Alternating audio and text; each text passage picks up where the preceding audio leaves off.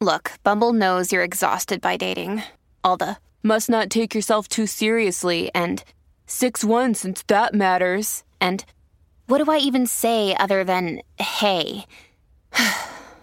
Well, that's why they're introducing an all-new Bumble with exciting features to make compatibility easier, starting the chat better, and dating safer. They've changed, so you don't have to. Download the new Bumble now.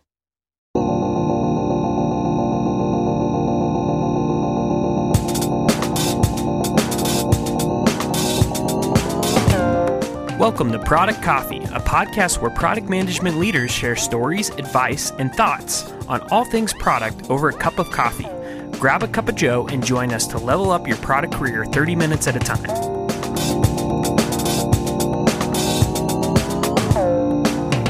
Today we have an exciting guest. We have Martina Lauchenko, who is a partner at Silicon Valley Product Group.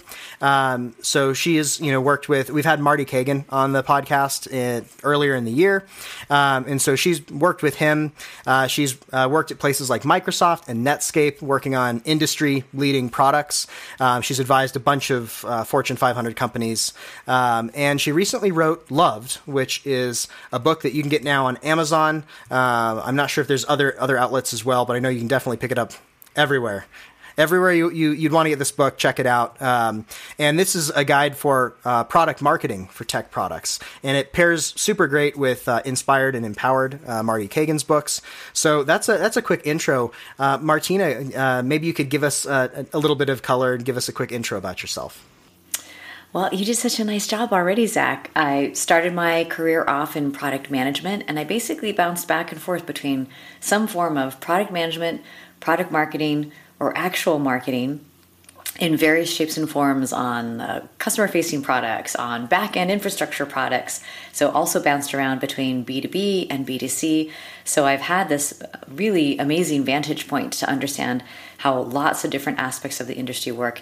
And then for the last decade, I've also taught at UC Berkeley in the Graduate School of Engineering, teaching engineers about product management and marketing.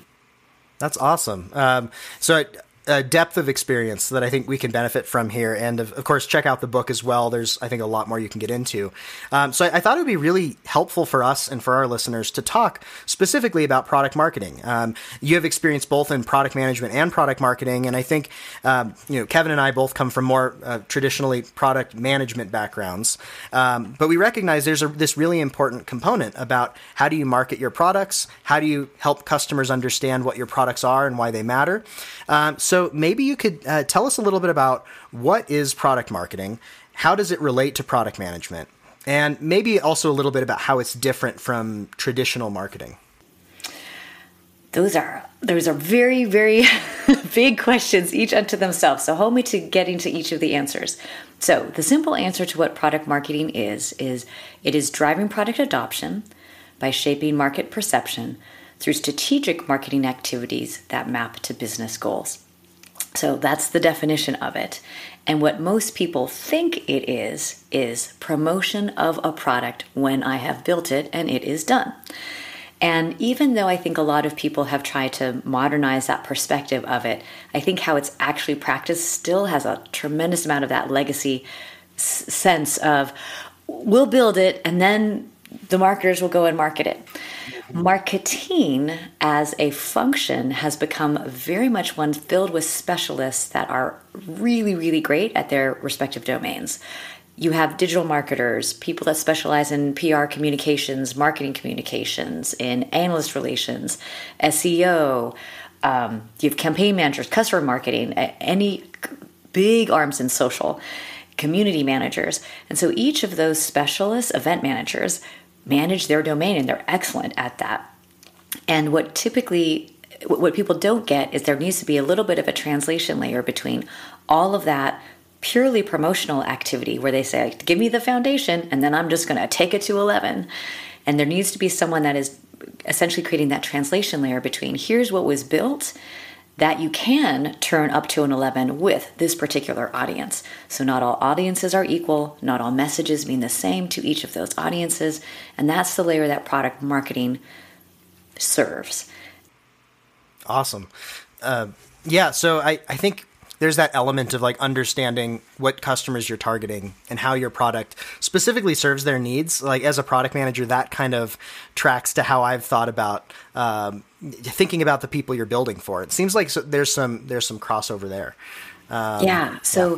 The four foundational fundamentals that I talk about in the book that are product marketing, the discipline. So not just someone that holds the title, but this is something that anyone can move their brains toward. The first one is ambassador between customer and market insights. So that's a lot of what you just talked about, Zach. The second is acting as the strategist, directing that product's go to market. That's typically the work that if you have a product marketer, they're quarterbacking. The third is storyteller, so shaping how the world thinks about the product. That's something that's always done in a deep collaboration between product and the go-to-market teams. Never, if it's cooked up in a room by product marketing or by marketing, it's not going to be good. I've just never seen that work particularly well. It's either too promotional or too product-centric. It's never sort of that right intersection of just the right stuff that people need to hear that's informative and thoughtful, that is meaningful for that target audience. And last but not least is the evangelist component, which is not that you are the evangelist so much as it is you're enabling others to be evangelists on your behalf. And this can include, I just talked to a group yesterday where 2/3, they have hundreds of product managers and product teams, and 2/3 of them are focused on internal tools. So none of them have product marketers, yet all of those tools and applications need to be adopted internally. So those product teams actually need to think about evangelism.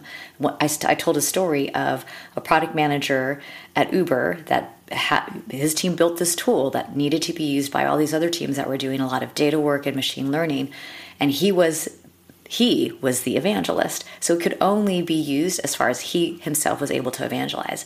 Had he thought about it from more of a market perspective, even internally, he might have said, okay, you 5 engineering leads that I have talked to, what are 5 other groups that you work with on a daily basis? And will this tool be useful to them? Is there something we can do to arm them with the knowledge? Not, hey, can you introduce me so I can go do this myself? That's sales. 1-to-1 is sales. But marketing is essentially thinking like, what are the vectors of influence, and how do I get them what they need to actually do that on my product's behalf? So those are the 4 foundational fundamentals. And as it relates back to your question, where does that customer fit in? It is necessary to do all of that really, really well, which is why it is that customer market insights is fundamental one, because everything starts by understanding that and being able to build around whoever it is you're trying to reach.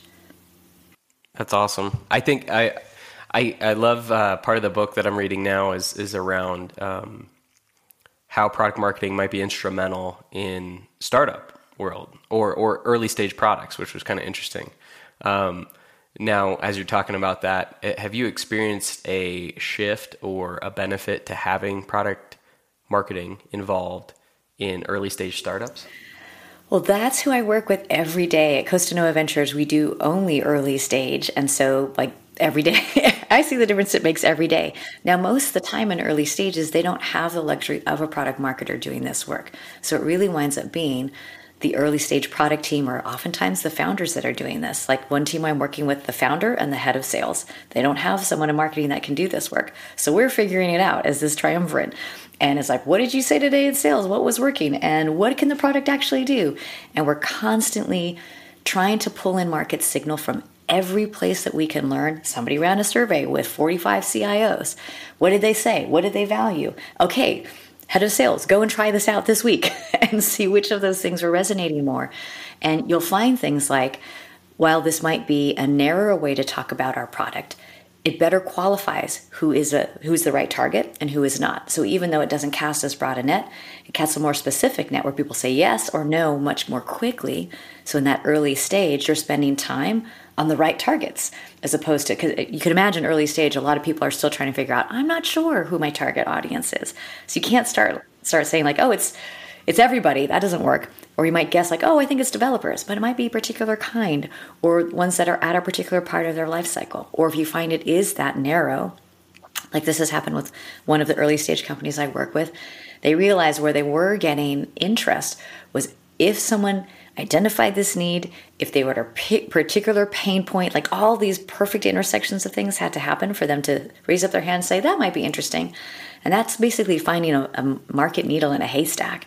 And that's too narrow. So it's kind of like, okay, we have to broaden the aperture So the marketing job or the product marketing job is not to figure out what to say to that needle in the haystack.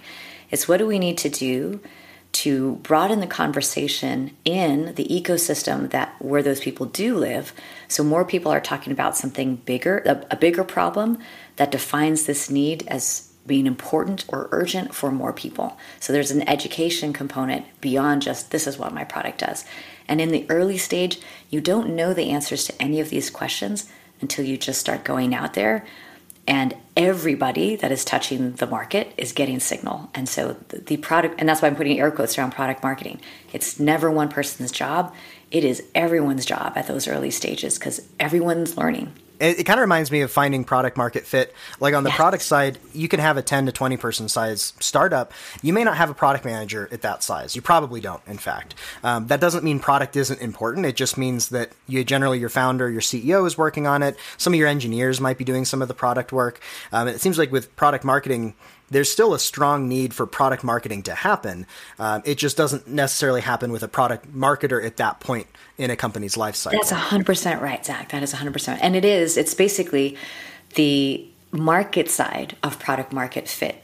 And it does need to be done simultaneously while you're figuring out what you build. Every early stage company that I'm working with right now, as we've been figuring out how do we talk about ourselves and what does this actually mean in the market, it has changed the roadmap. As we've decided, oh, you know what? This is really what's taking hold, and this is where people are all leaning in. And suddenly, whereas something might have been 3 months out, they're like, oh, actually, we're prioritizing that as number one. And that's what you're looking for, is where that market and product intersection are happening so that you can maximize adoption. And then so you mentioned getting those early stage startups is kind of a sprint to get all of the signals in the world in order to inform kind of what that market fit looks like. Can you give me some examples of like maybe some ways to get those signals or some ways that you've kind of coordinated efforts with a small team like that? You bet. Well, the number one way, all small teams that have product people in them should be having lots of customer conversations during the week. And so in those customer conversations, anything that well, first of all, you want to be testing messaging directions. Okay, do we call it do we talk about it this way, version A, or do we talk about it this way, version B? And where do they understand us better? So one of the startups I'm working with, for example, was talking about authorization. And they started off saying like, well, we think it's privileged access management. But the moment they put that out in market, people are like, oh, so you're like X and Y? And people are like, oh, no, that's not at all what we want to be compared to. So we realized, even though we thought that was good, it was a third rail. Stay away from that one. So the next week we tried something else. And the week after that we tried something else. And then we've landed on just-in-time access management. And what was so interesting was after it, and that's where everyone's been leaning in. So another example, Kevin, is they were recently at a trade show and they were trying this messaging out on everyone that walked by. And they said everyone understood what we were talking about. So it landed everyone in the right frame of reference as opposed to some of those other ways of talking about it, which made people go down the wrong rabbit hole. So that's why figuring this out is really important. What was ironic was when we went back and looked at the customer conversation notes, they realized people had been saying just-in-time access, but because they'd been listening for other words, it's kind of like they hadn't heard it. So that's a grand irony, I guess, of the process. But the process will ultimately, hopefully, ideally yield the right result. That's really interesting. Now, when you said some of these, you're essentially prototyping these messages as opposed to prototyping a product, right? Exactly. And so you want to understand what resonates, how to communicate the concept in a way that is reflective over the intent of that team. In all of those conversations, anything that resembles a intention calibration, so not like, is this valuable?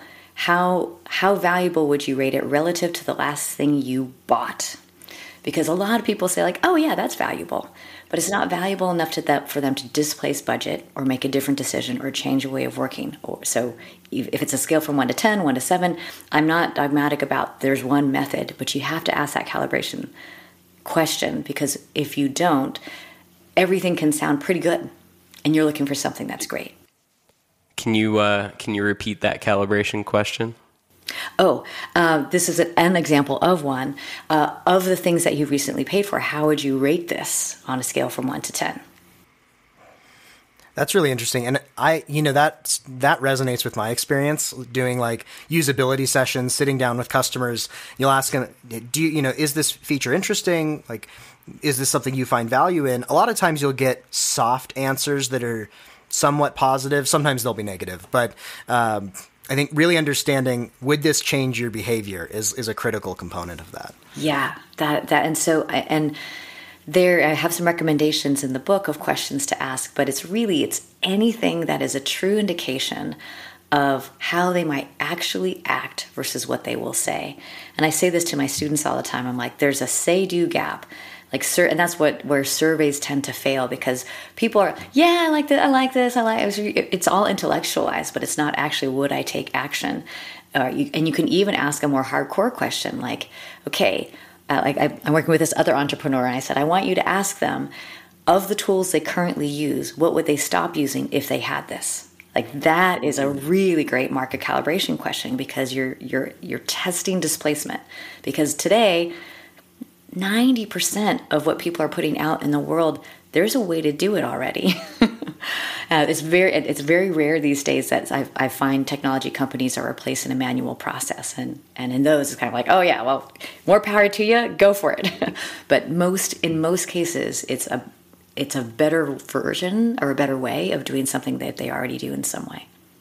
Yeah, that's super interesting. That kind of reminds me of there's a product market fit question that I think Rahul, I'm forgetting his last name. He's the CEO of Superhuman, the email client. He talks about this idea of asking, if this product were to go away tomorrow, how sad would you be on a scale from, I think it's 1 to 10. Yeah. And for people who are, I think 8 and above or 9 and above, that's who you're really targeting, is because you've solved something. If a certain percentage of your target market actually would be actively sad if your product went away.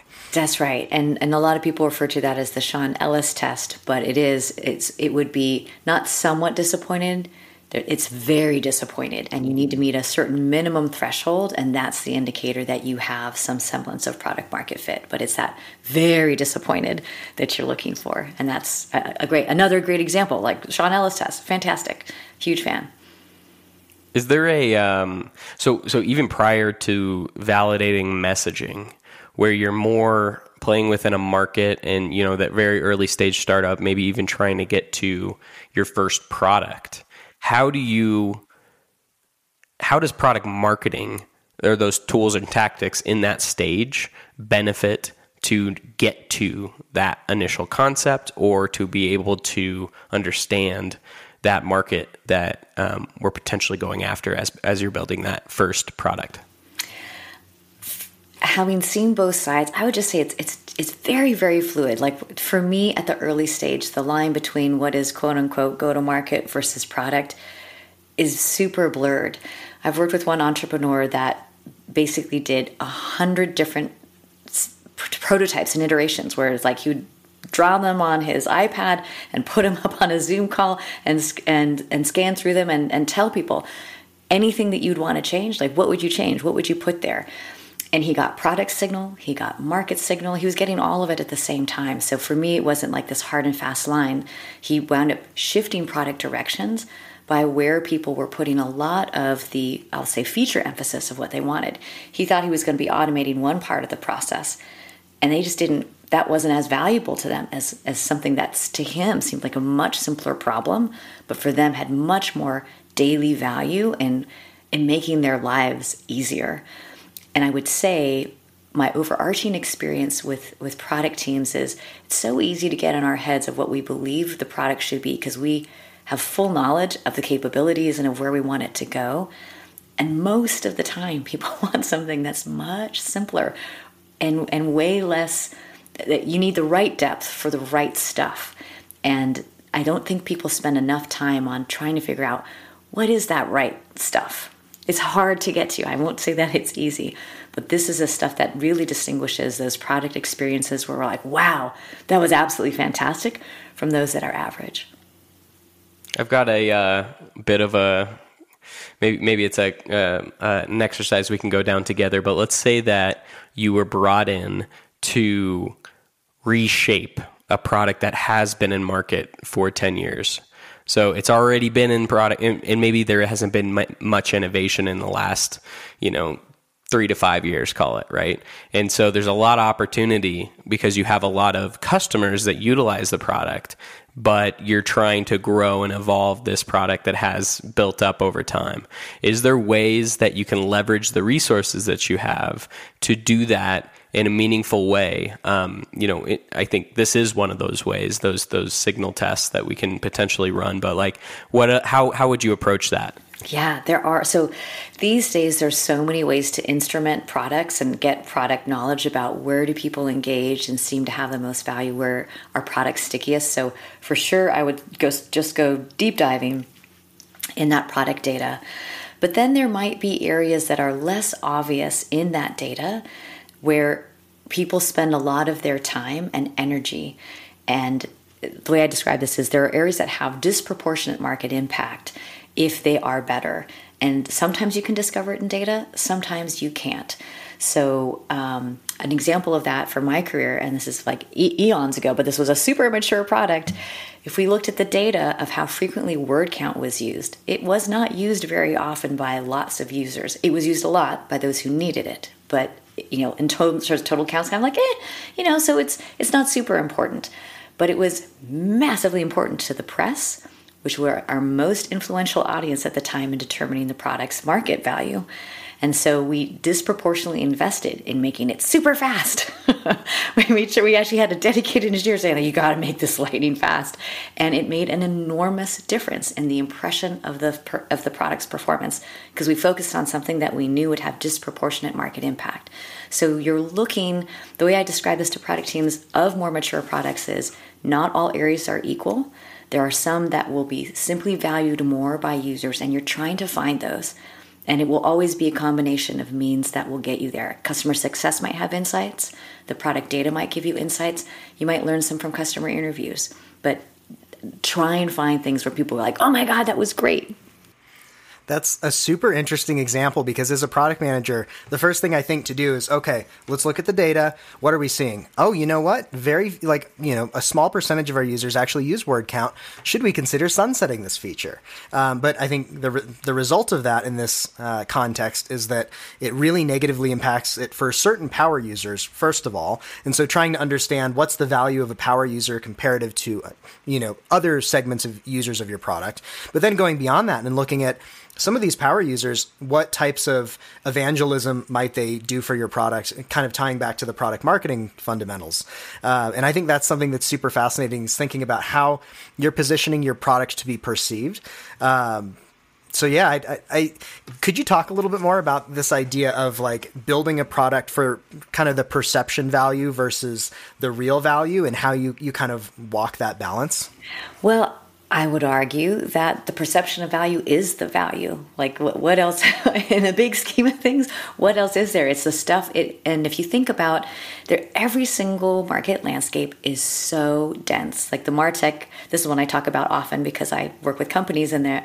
But the MarTech category this year has almost 10,000 players, 9,900, more than that. And that's the number of cities there are on the planet Earth. That's one software category. So how is anyone supposed to figure their way through that? No one's going to talk about anything that's just pretty good. So I was in a meeting where one of the board members asked, so what's average NPS in this category? And they were like, it's in the 30s. And so everyone around the table was saying, okay, well, as long as you're meeting the average, we can't expect more of you. And I was like, that is not enough. If you are trying to actually move the needle in the market, you have to have something that's going to be 60, 70, 80, because that's something people will talk about. And it doesn't have to be the whole product. It has to be one area that has a lot of meaning to them that they really, really like. Because then they're going to go talk to, Zach is going to talk to Kevin and say, oh, you got to give this a try. The new blankety blank is really, really awesome because you're never going to talk about the whole product. You're going to talk about the thing that you really, really liked. So finding that has disproportionate market value. So I in the modern era, you have to work for the perception of the product. It matters. The truth, I'm putting that in air quotes and no one can see, the truth of what you have in the product matters less than the perception of the product. in the market. And that's just, unfortunately, it's just a market truth. And this is a battle that a lot of more mature companies have. They have the reputation, Kevin, you were asking me, your 10-year reputation of where you were as a product. And now you're like, how do we be perceived as innovative when in the last 3 to 5 years, we have not been perceived as that? You have to do something super duper innovative and very, very modern. It might be, and that's why a lot of people acquire that, because they're like, you know what, we're not going to be able to do that, but these guys are super hot and super innovative, so let's just acquire that in. Or they haven't. You kind of have to do something big so that it can be noticed and seen. I love that yeah, the blankety blank. That even could be a interesting product or company name. I wonder if that is already. It probably is. Like yeah. I use a product called Who would have thought that would be a good product name? You bring up a great point that we're at a slightly more mature stage in like the internet and internet technologies at this point. And this is something I've noticed when I was a lot younger. Anytime there was just a new feature of something, you're more interested because there's a higher chance that it hasn't been done before. And so it's like, oh, cool. That's something new and kind of innovative. Now, so many things have been tried in some ways that you almost need combinations of different factors. And I think that really comes back to what is the ultimate story that you can tell out of the 9,000 plus people you're trying to rise above in the market. You need something that catches people's attention, keeps their attention, and that's your story. And that comes into the storytelling piece of it, right? Well, you said that the combination though, Zach. Like, I wonder if it's not that. It's not you're adding features, right? I don't know if that was the intent by that statement, but it sounds like there's perception of your value of the product, and then doubling down on that perception of the value seems like a good strategy, right? I think that's kind of what we're getting at. And then within MarTech, which is so large, it's really like those specific niches. If you can knock out a niche for a specific customer focus, I think that might be the route, it sounds like.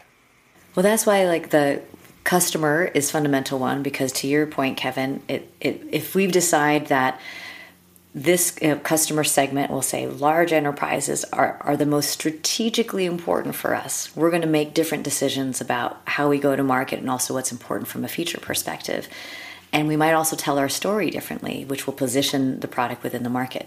Now, to your question earlier about how do you do this when you're a more mature company, most mature companies are targeting multiple markets. They don't just have one, which always is what makes it tricky. And this is where there's a product component. And to the first question, which was like, how is this different than marketing? This is where brand marketing and marketing experience and social engagement and all these other things play an enormous role in people having affinity and a sense of relationship and connection to a company. And that is now a piece of what needs to be considered. You can't fight all these wars with product. Some of it is the overall experience. So an example of that I get talked to all the time within everywhere that I go, people rave about Gong as a product. They rave about its sales process. They rave about its marketing. And I have to say, like within the B2B realm, they are just really killing it. And they do all these things that are very obviously different. I never have a sales rep that is reaching out to me. I have their head of content, and everything that gets into my inbox is something that actually has tactical, explicit, data-based value. That's a no sales zone, which is the A+ way of doing content. So we can point to all these things. I posted once on LinkedIn. I said, like, oh, this was in my inbox today, and it was really good, and here's why. And I had all these people jump in saying, oh, yeah, they are so great. We just signed up for them as a customer. I do this. Oh, we love their product. And so this is what the modern era requires. Is you got to have a great product for sure, but you have to actually be nailing it on all these other fronts too, because at the end of the day, people have choice and they want to work with a vendor that they feel really good about. So that's where all the other aspects of marketing come into play. Customer success might be part of your go-to-market. So that's why that strategist is number 2, which is okay. For what we're trying, for the battle that we have to fight, what are the things that we can bring to bear in this battle? Yeah, that makes a ton of sense. And I think that component of helping people understand why your product's different, why your product's better, that requires partnership with product itself to make sure that you're, to some extent, building in a way that you can tell that story, but then also making sure that you're telling those stories in a way that captures how you're solving problems or making experiences for people, so that they are more likely to consider your product over everything else that they have options for. So we've talked a little bit about these different fundamentals, right? Ambassador, strategist, the storytelling, the evangelism. How important is it within product marketing to do all of these? Like, are you doing all of these at the same time? Is there kind of a life cycle where you do some of these at some times and it kind of ebbs and flows? I'd love to kind of at the macro understand how that works. Yeah, fundamental one, the customer market insights, all day, every day, all the time. That's kind of just how you're able to do the job well, is by being really tuned into those customer market signals and being able to pass them back and forth between the go-to-market side and the product side. So that's all day, every day. The strategist, that really is points in time where you are going to sit down with all the players involved to create a map that everyone can look at and say, oh, I see where we're going. And the way I like to describe it is it's like creating the picture to the puzzle, putting in place the edge pieces, and filling some of the key components in, and then going to market and seeing what needs to change and what you might reorganize a little bit. So that happens at regular intervals, but that's not an everyday thing. The storytelling, that's stuff that you'll make a huge investment in as you're trying to figure out what to say, to have a really good, set the table, here's the foundation. The positioning might stay static for a long time. That's the long game. Whereas the messaging, that can be campaign-centric, that's short game. Campaign-centric, this target audience that we're trying to get to nail right now, these key things. So you'll create a foundation on which all that other stuff builds. So that's both a moment in time as well as something that evolves over time, and something just that needs to be paid attention to, because often what happens is you start off saying one thing, and if you're doing a really good job, everybody copies you. And at what point does that become flat and you need to evolve? So that's the storytelling aspect. And how the evangelism one is all day, every day. And it is the work that most frequently is done and enabled through others. So if you are a B2B company, you're enabling your sales force. That's a huge part of the role. But you're also enabling the marketing team to do their role effectively. You're also enabling evangelists. You're paying attention to how you show up on G2, or people that are writing you reviews, or how you show up in socials, or what are people actually saying in those ratings and reviews, and does that information need to get back to what the product team is making decisions around if they're not looking themselves? Hopefully they are. But so 1 and 4 are the all the time through a lot of different mechanisms, and fundamental 2, the strategist, and 3, the storyteller. You create these strong anchor points that direct a whole lot of the day-to-day motion. Yeah, that's super helpful, and it kind of fits into how I think about, like, with product, you have day-to-day activities like talking to customers, working with your engineers, and then you have things that you do maybe somewhat regularly, such as planning out the next couple of months that you want to build towards, and looking at the strategy and fine-tuning your strategy. And so it seems like it's really important for product and product marketing to kind of work together along these different points within the life cycle. As a product manager, I would love to hear a little bit more about how can product management and product marketing work really effectively together in an So we've talked a lot about the disciplines, right, and how they're important no matter what size company, no matter what titles you have. But let's start to look at medium to larger size companies that actually have product managers, maybe are looking to hire a product marketer, or already have a product marketer. How can these two different functions work together super effectively?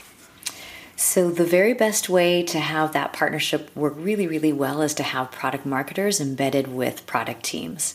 And sometimes you don't have enough product marketers to have, like, there are way more product teams than there are product marketers, in which case you would want to pair a product marketer with a product team that is customer facing, that has some kind of lead in that role.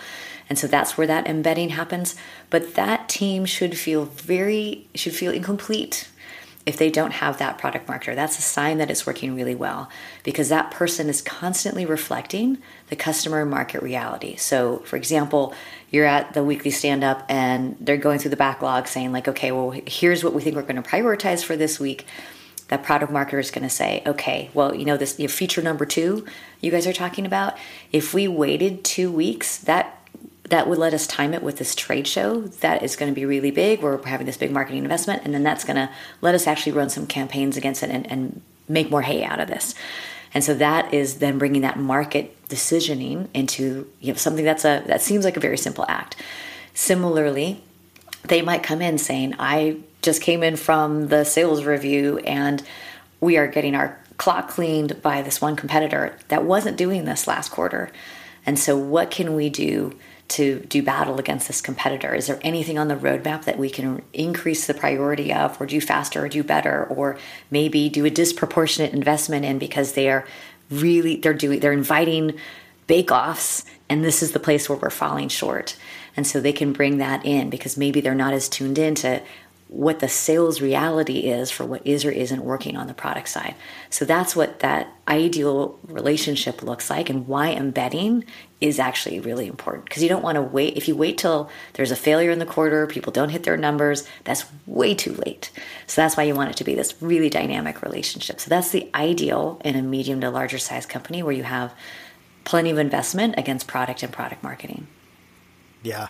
And I think that helps you guard against some of these later failures when you're proactively pairing product marketing with product management. It kind of reminds me of, a classic thing I've run into in the past is going into maybe an older type of organization, less tech focused, and realizing that their designers are totally separate from their engineers. And, right. The product managers write a document and then throw it over the wall to the engineers who build it for some number of months. And then you see a product at some point, and kind of realizing that doesn't work super well for building digital software products.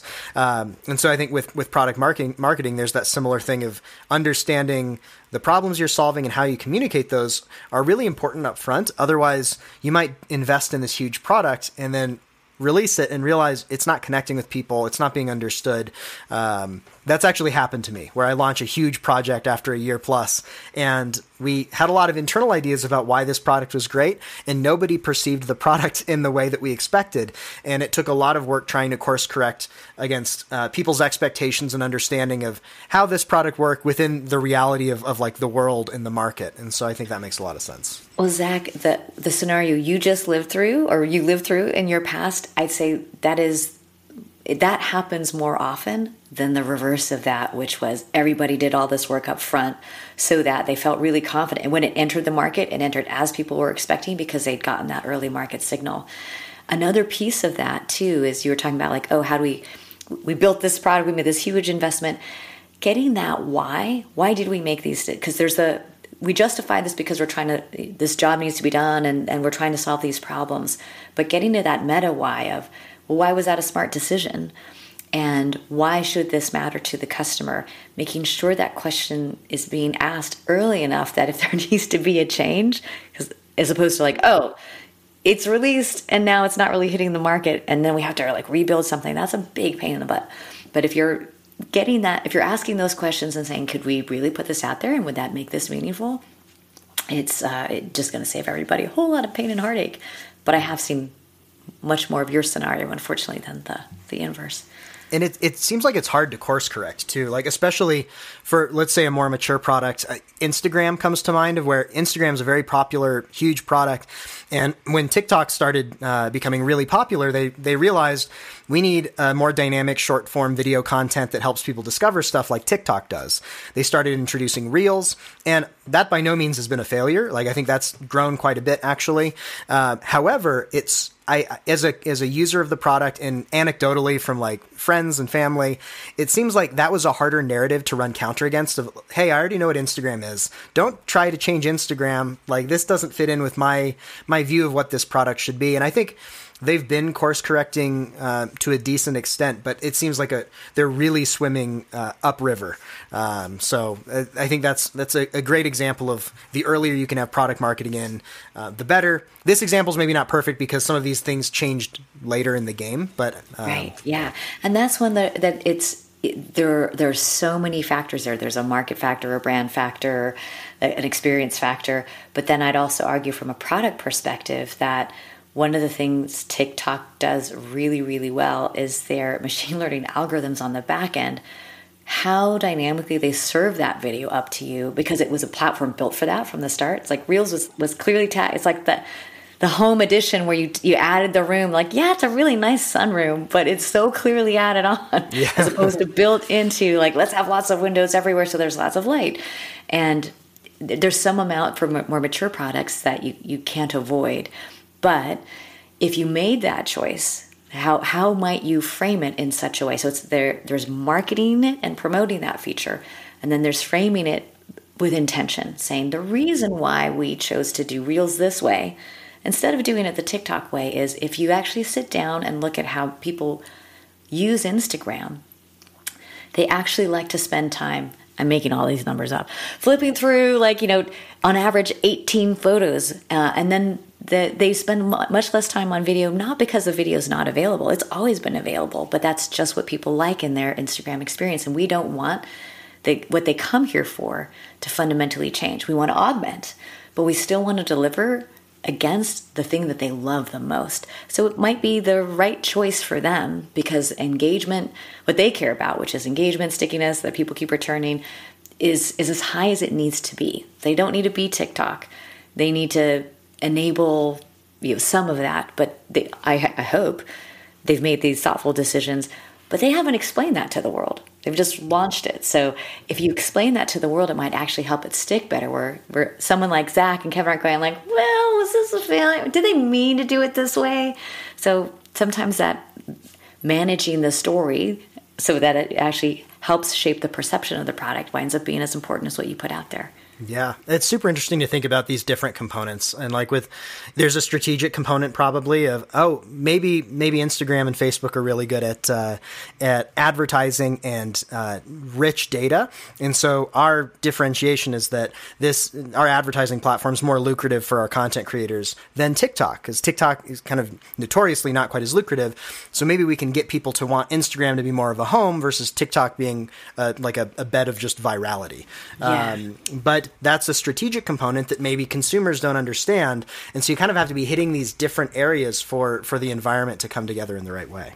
Right. And I love that you bring that up as a strategic example, because then the product marketer would take that and say, okay, this is the right thing for the business, is that we remain the premier platform for content creators to make revenue off of their content.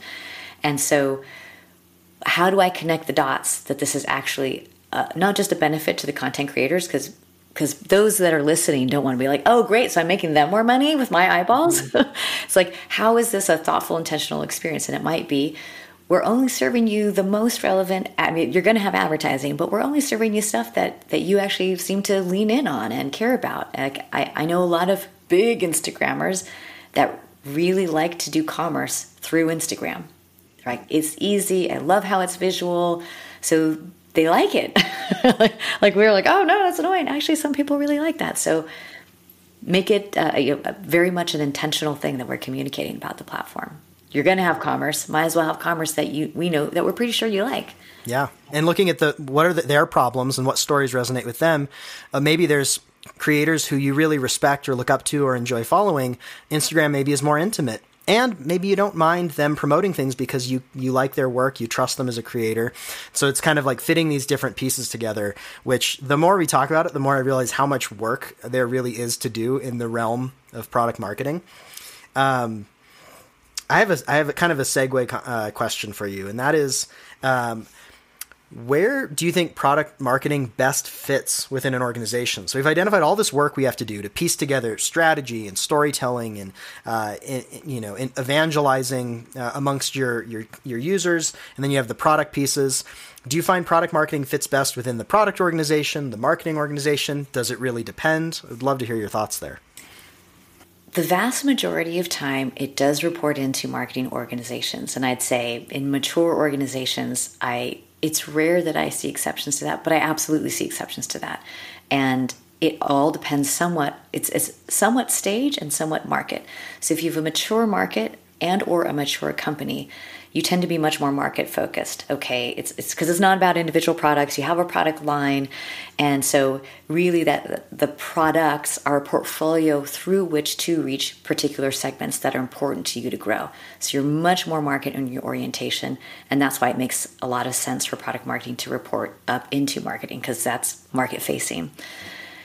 The variation on a theme is I'm always an advocate of not all people are equal in being able to get the most out of the role of product marketing. There's some CMOs that think of it as creating product collateral and doing launches. And if the chief product officer and the product organization knows how to get that value out of product marketing, then have it report in there. So I would pay attention to the people who sit in the seats at leading either one of those organizations. And the ultimate question to ask is, who as a leader is going to help us take maximum advantage of this role? Because if you put it in the quote unquote right place, but that person doesn't know how to leverage it, then it becomes a service organization.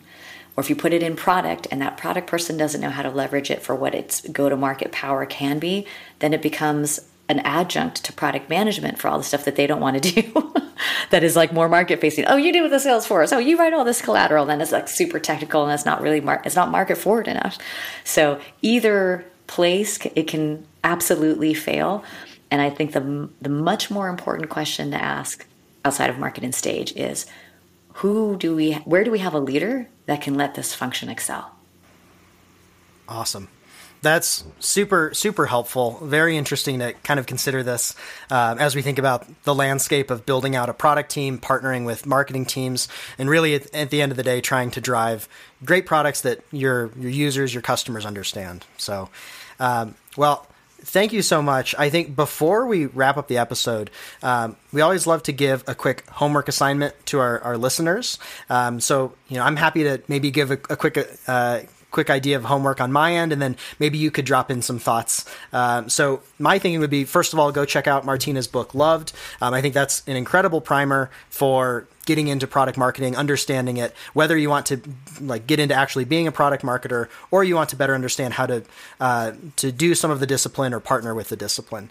So that would be the one thing I'd say. I'd also say, take a look at your next product brief, your next bit of product work you're going to go do if you're a PM, and look at the market side of the product market fit, and take some inspiration from this episode and from the book, and write down some thoughts about who your target segment is, what questions you're solving for them, and what some of the ways you can connect these dots between the strategy, the storytelling, the evangelism. Martina, any homework from your side? I do have homework. The next product meeting that you're at, where you're making prioritization decisions about what's in and why, start with when, then go to why, then what, then how. Because if you start with when, that will automatically orient you more towards the market. Because the when is, when does this matter to our customers? Or what is happening in the outside environment? And that should drive, in the ideal world, that's always driving when you release. It's not just like, what are we doing and when is it going to be done? It's, when will this have value to the world? And then let's build around that. So if that's the one homework assignment you take, which is ask yourself when, then why, because are we selling the story? Is this going to help us, compete against the competition better? Again, both of those automatically orient you much more towards the market and customers. So that would be my biggest homework assignment. Awesome. That's fantastic. So Martina, thank you again so much for coming on today's episode. Everybody, seriously go check out her book. It's on Amazon, anywhere else you might want to find it. But otherwise, we've all finished our coffee, so it's time to wrap up this episode, and it's time for you to go level up.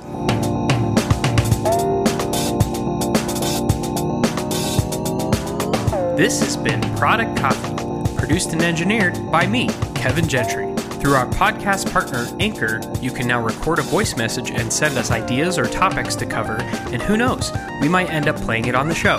You can also become a supporter of Product Coffee by contributing a monthly donation to help us sustain future episodes. Please rate, review, and subscribe to Product Coffee on Apple Podcasts, Spotify, or wherever you get your podcasts.